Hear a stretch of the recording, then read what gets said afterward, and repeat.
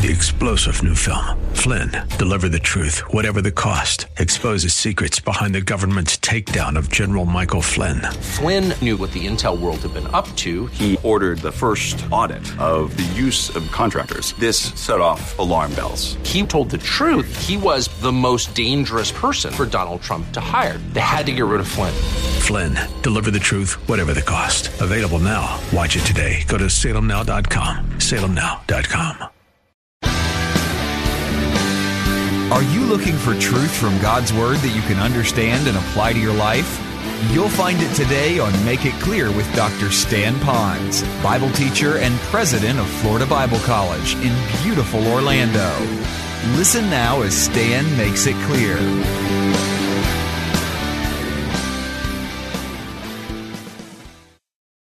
But not actually give what the real word means, immersion, plunge, or whelm. So that's how the word baptizo, which means whelm, plunge, changed into the word baptism. Number 2. When you see baptism, the question is what mode of baptism? You have the word sprinkle, you have the word pour, and you have the word plunge, immerse, like we said. The word baptize is used at another time in Scripture when they washed pots and pans. They baptized pots and pans. How many of you have pots and pans and plates being baptized in your sink as you're here? They're still in the water, all right? They haven't resurrected yet. Anyway, that's another story. So what you need to know that there is no illustration of sprinkling. There is no illustration of Scripture of pouring. The word itself means to immerse, and if you do run it through other Scripture, you will find when Jesus himself was baptized, he had to go from a long distance to a place where there was much water. Quoting Scripture, there was much water there. It said he went down into the water. Now, if you want to, you can wiggle that a little bit. He went down knee deep and they poured it. It's really stretching it out there. But there was plenty of water that they did, and the word itself means to immerse. So now, when we talk about water again, we're going to talk about that. But in this context, remember, Spirit is the main thought. Let's go back now to water for just a moment. You'll hear in the weeks to come the phrase identification principle.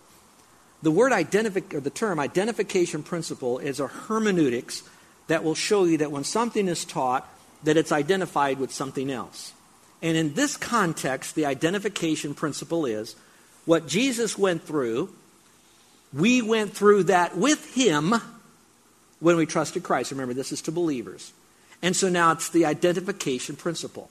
So when it says when Jesus died, we died with him. We identified with his death.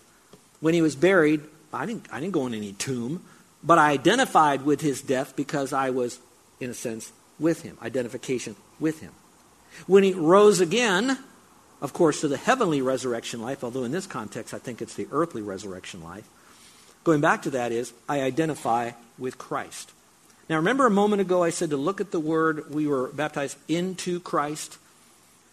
I believe now we're talking about Christ, and we're baptized, we are immersed in him when we trust Christ as Savior.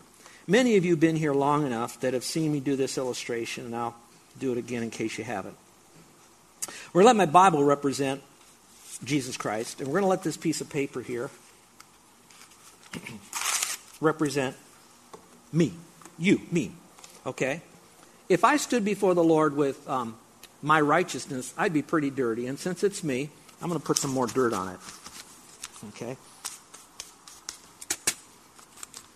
If I died and I stood before him like this, I'd be separated from him for all eternity. I wouldn't even get before him, actually. Now, let's say I think I have to be good, so I clean myself off. I try to live a good life. I look a little better, but when I stand before him, it's not so much that God sees my sin. What he sees he sees my righteousness, which Isaiah says is a filthy rag. Now watch very carefully. When I place my faith in Christ, write this in your margin, Philippians 3:9. When I place my faith in Christ, I then am now in Christ because I have been placed into Christ. When I trusted Christ as my Savior, in a sense, I have been immersed in Christ. So it's when Jesus died, I died with him. When he rose again, I rose with him because I have been baptized into him. And watch this. And water had nothing really to do with it. Water is kind of like something I can see. It's something that I can visualize. It's more of a symbol. But don't make the symbol the fact. It's nothing more than just a symbol. The fact is, by my faith alone in him, I am now in him. Another reference is Ephesians that says that I've been accepted in the beloved one. For those of you that want to do more, look at the phrase in Christ or in him and count how many times just in the writings of Paul that phrase is found, indicating that I place my faith in Christ. I am now in Christ. I've been baptized into Christ. And so when I look in water, water does nothing more than it shows me that I am immersed in the water with Christ, okay? And I come out of the water with Christ, but water isn't the key thought here. It's into Christ, watch this, the person and the work of Jesus Christ, of what he's done for me on the cross. Now let me make this clear for some of you that are really trying to make sense of this. It doesn't mean that I helped Christ go to the cross. It doesn't mean that I helped him come back to life again. It doesn't mean any of that. It just means that he accepted me. It was a choice that he has made. And when I trusted him as Savior, he then made all of that happen. It's all of him, not of me. So when I'm baptized into Christ, it's all what he has done for me. Now, stay with me on this thought. This is really cool. I just thought about this the other day, and it sounded like, duh, should have known this. I don't do anything to get into Christ for salvation. That's justification. And watch this. As a believer in Christ through sanctification, I need Christ as well. I need him over here, and I need him over there. In my whole life is Christ, because without Christ I wouldn't be saved. Watch this. And without Christ I would never be sanctified. I'll never be growing in grace, because it's all of Christ and what he does in and through me. So everything is of Christ. So when you hear all of these truths, I want you to go home and just worship Jesus. Just worship him for what he's done. And he just didn't give us, you got fire insurance. No. We have a new life that's in him. So, what happens? I've been placed in Christ. The identification principle. How precious that is. Now, I got to watch the clock. I'm going to finish this, but I got to say this. Next week we're baptizing. Since baptism is a symbol of us being baptized by the Spirit, 1 Corinthians chapter 12, verse 13. Since we have been baptized into Christ by the Spirit, and that water baptism is something that we do as a believer to show it's an outward sign of an inward act. If you have, and by the way, if Paul chose to use baptism as a word to explain immersion and done by the Spirit, but yet these folks would know that water was involved in the symbolic part of it, has nothing to do with their sanctification in any direct way other than doing it in obedience to him. The point of the matter is still being, have you been baptized? And he never explained baptism in any part of that, whether it's symbolic or whatever, to get saved or to prepare to get saved or even to stay saved. It's something you do once you are saved. So have you been baptized yet by immersion? Watch this. Since you have trusted Christ. Now, you women, you sometimes wear 2 rings, okay? One ring is the engagement ring. The second ring is your wedding ring. You wear the engagement ring before you get married, and some women remove their engagement ring and only put their wedding ring on. Some will wear both, of course. But I didn't wear a wedding ring until I got married. Carol didn't wear her wedding ring until she got married. Now, some guys think that they have 3 rings. Engagement ring, wedding ring, and suffering. But that's not the case. All right, just relax. All right. So the baptism part by immersion is something. Watch this. This is so beautiful. That happens by water after I have been baptized by the Spirit into the body of Christ, into Christ, by faith alone. So if you have not been baptized by immersion, let me tell you, it's symbolic through Scripture. It's taught through Scripture. It represents what you have done when you placed your faith in Christ and all that it means to that. And later on, we're going to learn that it means that you're going to walk in a new life. Or at least want to, have the power to, because you're now living your life with Christ, living his life out through you. Next Sunday is a golden, God-given opportunity, because we don't have a baptistry. We don't run every Sunday to the beach. And so we have carved out times when people can be baptized by immersion as long as they give a witness that they have trusted Christ as their Savior by faith alone, and now they want to go public with it. And if you haven't done that, I encourage you to talk to Pastor Dennis or to me afterwards. Now let me make this clear, because I'm not a manipulator. I didn't plan this message because we're baptizing next week. it just flowed together on the calendar with this, which might also mean that God sovereignly put this together so that you have the timing to hear this and can immediately next week become baptized. That'd be something you might want to do. Now again, this context is talking about baptized into Christ, and we know the only God person that does that is the Spirit of God. Let's go to number 2 and then number 3, and we'll call it POW for today. All right, when Christ died, my old sin nature, and I don't really like the word nature there. I did it because a lot of you will understand the word nature. If you want to change that, I would put my old sin self, my old sinful self. That which was all about sin in my life. I was driven by sin. I was dominated by sin. I lived for sin. Knowing this, that our old sin self was crucified with Him. I like that. Was crucified. I don't crucify myself. I don't make myself to be crucified in verse 6. My old sin self was crucified with Him by the Spirit of God. So that happened in the past in order that our body of sin might be done away with. Now, I don't like that in the New American and some other translations because it leaves the impression that once I trust Christ as Savior, I am now sinless. And there's a lot of people that believe that once you're saved, you don't sin any longer. The answer to that is you're right. You don't sin any longer in the eyes of God, but you still sin on this earth, and God still sees that. And so here it means rendered powerless. It's done away with. So the body of the sin does not have to have power over me. Why? So that we would no longer be slaves to sin like we were before. Before, sin had such a power over us that it was hard to say no to sin. But we who've trusted Christ as Savior, we have a power source in us, and that's the Holy Spirit. For he who has died is freed from sin and all of its ramifications. When we go to a funeral, and you see a deceased loved one in front of you, you know already that person can no longer do any good works. That person can no longer be subject to sinful temptations to do sin and wickedness. And the reason is because they have died. All right? When you trusted Christ as Savior, we now have died in Christ. So positionally, sin has no more dominion over us. Practically, though, it still does. And that's why he says he wants our practice to live toward our position that's in Christ. And that's what we're studying here. And I hope we get that. And there are a lot of references on it, and I've given you some already so that you'll understand. We've already died with Him, but we still die daily as we live our life out for Him. Let me give you number 3. The third and last one for this morning is Christ's resurrection has guaranteed my ultimate victory. Christ's resurrection has guaranteed my ultimate victory. Look in verses 8 through 10 because these verses kind of summarize verses 1 through 7. It says, now if we have died with Christ, and the word if there in the Greek is a particular construction that really means now since we have died with Christ, and we died with Him not so much exactly when He died, we died with Him when we trusted Christ as Savior, so positionally we did die with Him 2,000 years ago. We believe that we also shall live with Him. I like that phrase because it also means to live because of Him, with Him, for Him. All right? All of the idea is we're living in the realm of Christ. Knowing that Christ have been raised, and you might want to circle that phrase, having been raised, just like Jesus Christ came back to life, raised from the dead. He didn't stay dead. It says He is never to die again. Underline that.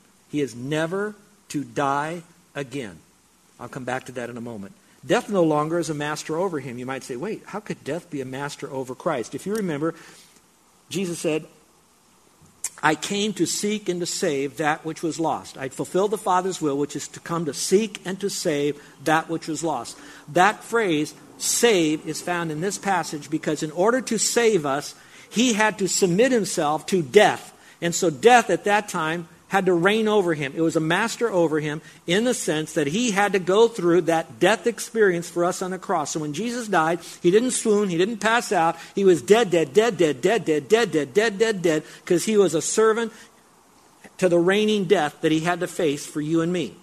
But once He died, there was no longer the need to die again. So death had no more rule and reign over Him any longer because of the resurrection that He had, the resurrection life, and that now we have that with Him, so death doesn't reign over us. So physically, yeah, we're going to die, but the real us, remember we talked about a couple weeks ago, the real us, we will never die. Let's go back to the passage. It goes on to say, death no longer is master over Him. For the death that He died, on the cross. He died to sin once for all. Will you circle that? Once for all. Now draw a line between the phrase never to die again and once for all. And I'll finish up with that phrase at the end in a moment. Those of you that are coming from a Roman Catholic background, I want you to know that I really love you, and that's what we're here is just to give you what Scripture is saying and to interpret in its fullness to you without it running through a grid of denominations and religions. So most of you that have some type of a Roman Catholic understanding, you will know that Mass is often the re-crucifixion of Christ again, where he dies again for their sin or for whatever that dynamic is, and that he rose again. Those who are understanding Scripture will understand from the book of Hebrews and other places that when Jesus died, watch this, we know he died once. We know there's no other crucifixes out there. We get all of that. But there is no symbolicness of Christ dying again for us because he died once, no more deaths. And then it says, and he died for all. That means all those that are going to be part of his forever family by faith alone. He died for them. He died for you and me. So he died once and for all. And then he resurrected as he's doing all of this so that what? We now who have died with him and rose again, we can, what? This is so beautiful. Just like he will never die, we will never die. Just like he lives this powerful life that there'll be no more death over him, we have no more death over us. So death will not take Christ any longer, and death will not take us any longer. Physical death we're talking about, all right? We'll still be separated from our body, but the real us will always stay connected to the Lord. So while I look forward to the resurrection in the future, meaning that he's going to take me to heaven, I get all of that. That's the glorification. I don't want it to sound like he saved us and he left us to just suffer until we get that. No, he says, I'm in your life. And yes, physically, emotionally, you might go through some really tough times, but you can still have that resurrected, wonderful, glorious, victorious life in me, knowing that you have a new life because of what I've done for you on the cross. Because now my life is your life. And that's why whatever we go through, hey, I know it's bad, but we have heaven. We've got Christ. We have a reason for us going through all of this to bring glory and honor to him in every special way. The last phrase of the verse is this in verse 10. But the life that he lives again unto God. The reason for the Lord, in the presence of God, for the glory of God. But the life that he lives is for his Father. So I come back to you and me now.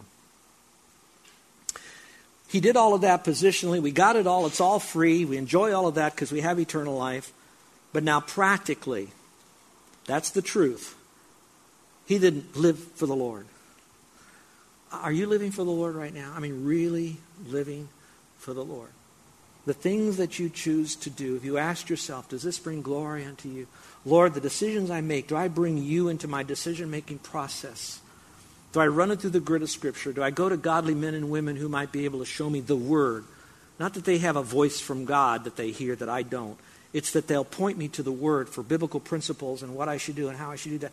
Lord, everything I do, I want to now live for you. I don't want to just die for you. I want to live for you. And you can because you've trusted Christ as Savior.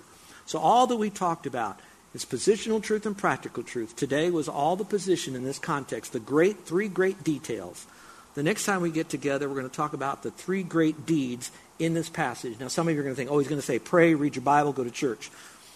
I'm so far removed from that because I want you to know the biblicalness underneath all of that God really wants to see you. If you get these three truths that I'll teach the next time we're together, the rest of the stuff will start coming into focus. They'll kind of fall into place like marbles on a Chinese checkerboard. It's all going to come together. 6, 7, and 8. But you had to know these positional truths. Let's bow our heads and close our eyes for just a moment, if we will. I pray right now that you'll take a moment between you and the Lord and just be able to come clean before him. He came into this world to save sinners, as Paul said, of whom I am chief. Now, he'll do the work part by going to the cross, dying, being buried, resurrecting. He does all of the work part. And he now gives it to us to do the believing part. So you know the truth now that Jesus died and he rose again. You know the truth that good works won't get you to heaven. You know the truth that it's by faith alone and Christ alone. You know the truth that when you trust in Christ, you are planted and immersed into Christ, you know the truth that your old propensity for those kinds of sinfulness, selfishness, was crucified with him positionally. You know that truth positionally. You know that his resurrection guaranteed that you can have a victorious life now. It doesn't mean a life without problems, but it does mean a life with a problem solver in it, who's Christ. But now will you consider it? Will you place your faith in it? Will you believe it to be true for you now and realize you come to him as a sinner in need of a Savior? And you might say something like this, although even prayers don't get you to heaven. It's that mental transaction with your heart, mind, soul, of full confidence in him. Say, Lord, I know I've done things wrong. I know that I do not deserve to have eternal life. I know that I don't deserve to have you in my life. But Lord, I want to thank you for what you've done for me on the cross, because by what you have done, I am counting on you. I'm considering you as my Savior forever. And even in the midst of saying all of that, he already knew your heart, because you were framing that mindset before you even spoke those words in your mind to him. You are transferring your faith from yourself or religion or good works, and you're placing it in Christ. That's true repentance. And Jesus says, he that believes on me has everlasting life. My dear friend, I would like to pray for you. So in a moment, I'm going to ask you to slip up your hand if you're trusting Christ. Walking an aisle, filling out a card, raising your hand doesn't get you into heaven. Neither did me praying for you. But I do want to talk to the Lord with you. I believe in him with all my heart. And I want to celebrate what just happened between you and the Lord when you trusted him as Savior. And when I pray for you, I'm not going to mention your name in my prayer. Your time and going public with all of that is something you should do. But I'm not going to pull you and force you into that. I just want to welcome you into God's forever family. So there be anyone here today that recognizes their sinfulness and yet realizes God's forgiveness totally. His death was once and for all. It's a done deal, paid and canceled. And now you want to trust Christ as Savior. So if you've trusted Christ and you'd like for me to pray for you, no one looking around, would you slip up your hand right now if you're trusting Christ as your Savior? Never done it before. You're doing it right now. All right, Christians, take this message so that the world will know it. And hopefully, by your passionate and caring and careful explanation, they will then believe it to be true then. And then they'll act upon it by placing their faith in Jesus Christ. I pray that will be the case. I truly do. Now, for the rest of you that know Christ as Savior, you might want to thank him for something now. You want to take a moment and thank the Lord that when you became a believer, you were placed, immersed in Christ. Nothing had to do with water. That's an outward sign of something. But the moment you trusted Christ, you were placed into Christ, and Christ will never leave you. He'll never forsake you. He will not cast you out. He will not lose you. You're kept by his power. Thank him for that. Maybe you want to thank him that when Christ died, your old self was crucified with him. And that you know that your old self being crucified with him so that sin might not reign and be powerful in your life, but could be actually rendered powerless. So you don't have to be a slave to whatever that is in your life that you know is not pleasing to the Lord. Would God be doing what you're doing? Would Christ be doing that? Would he be saying that? Thinking that? No. And I know that's powerful. Sin is powerful, but when you trust Christ as Savior, it's rendered powerless. But now we're going to learn what you do to live that victorious life. Thank God that not only for Christ's death, but for his resurrection. Because it was that resurrection, proof that he paid the sin price, victory over death, Satan, that proves to you, because you've died and were resurrected with him, of ultimate victory. And so you can already celebrate that. Whatever's holding you back now, that you have victory in Christ, and it doesn't have to have that power over you. Your method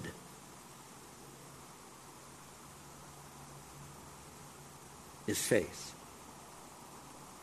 Your source is Christ. Your explanation is God's word.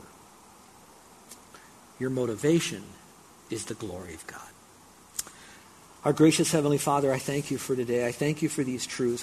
I'm especially grateful for a church like this who want to know this truth so they can live this truth and share this truth and exalt you with this truth. So, Father, I ask now that we will remain humble and teachable to continue growing in this truth. In Jesus' name, amen. You're listening to Make It Clear with the teaching of Dr. Stan Ponz, founder of Make It Clear Ministries and president of Florida Bible College in beautiful Orlando, Florida. Make It Clear is dedicated to taking the Word of God with clarity into every person's world. It is the support of listeners like you who make the ministry of Make It Clear possible. You can provide your tax-deductible gift to Make It Clear online by going to makeitclear.org. Or you can mail your gift to Make It Clear, P.O. Box 607901, Orlando, Florida, 32860. Thank you for helping us make it clear. If you would like to have Dr. Ponz speak at your church or event, please send us an email at tellmemore@makeitclear.org. Thank you, and remember to make it clear.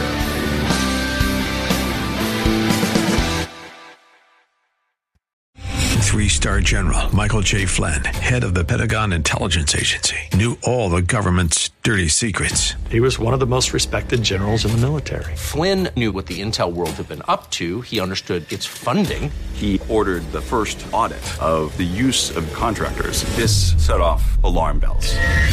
The explosive new documentary, Flynn, Deliver the Truth, Whatever the Cost, uncovers the facts behind this scandal. Flynn told the truth. He was the most dangerous person for Donald Trump to hire. I find out the worst enemy that I'm going to face in my life is right here in America. They took my assessment and they wanted me to change it. And I was like, I'm not changing it. They had to get rid of Flynn.